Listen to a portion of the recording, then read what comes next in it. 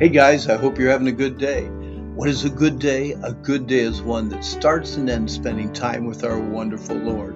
Hey, we're finishing up this part of our study of Ephesians chapter 1, 2, and 3 in Christ. We're going to start again on Like Christ with Ephesians 4, 5, and 6 as we come back.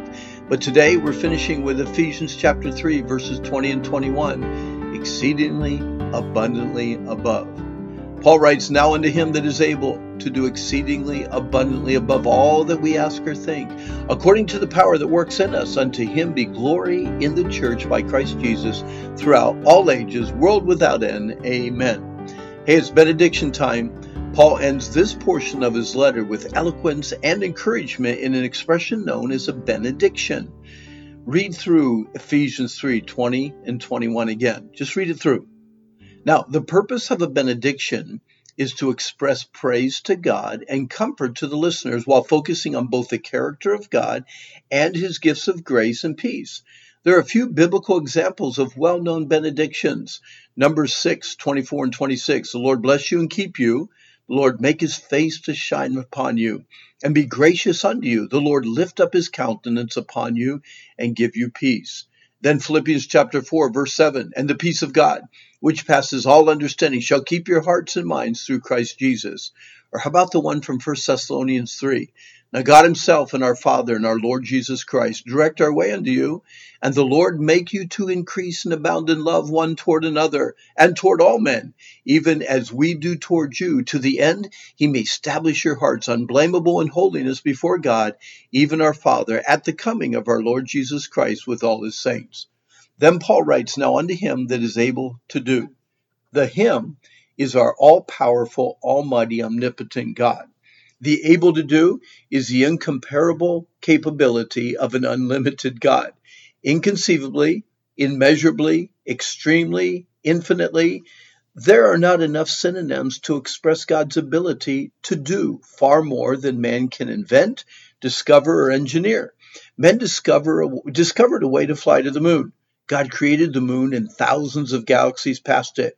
Man has created computers that can remember and retrieve millions of bytes of data. God created the DNA molecule, which determines the arrangement of 206 bones, 600 muscles, 10,000 auditory nerve fibers, 2 million optic nerve fibers, 100 billion nerve cells, 400 billion feet of blood vessels and capillaries, and can be held in a teaspoon with room left over. God is able to do whatever he desires to do. God's ability outshines man's inabilities in so many ways. Exceeding abundantly above all that we ask or think, according to the power that works in us. Exceeding simply means far more. Whatever you ask for, God can and will provide far more. Whatever you can think or imagine, God can exceed by giving far more.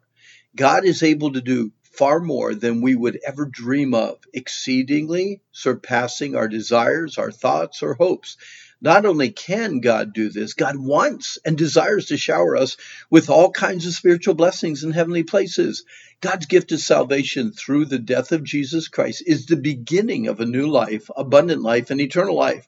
Whatever love or joy you experience today, God has love and joy that is exceedingly greater. How or why would anyone choose to reject our all-loving God?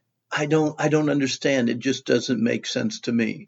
But unto him be glory in the church by Christ Jesus throughout all ages, world without end. Amen. May God receive glory and praise forever and forever through endless ages because of his wonderful plan of salvation for his church through his Son, Jesus Christ. Let's not wait to praise and thank him when we see him face to face. Never allow a day to pass without thanking him for forgiving you, saving you, and giving you everlasting life. The word amen, truly, surely, certainly this is true. No doubts, no uncertainties, no worries or fears, definitely, unquestionably, absolutely what God has promised, he will do. Amen and amen. Hey, it's been a wonderful study, these first 3 chapters of Ephesians, but our time is up. And I hope you do go to randhummel.com and you can get the study guides, or you get some Bible helps, or check out information on one of our camps.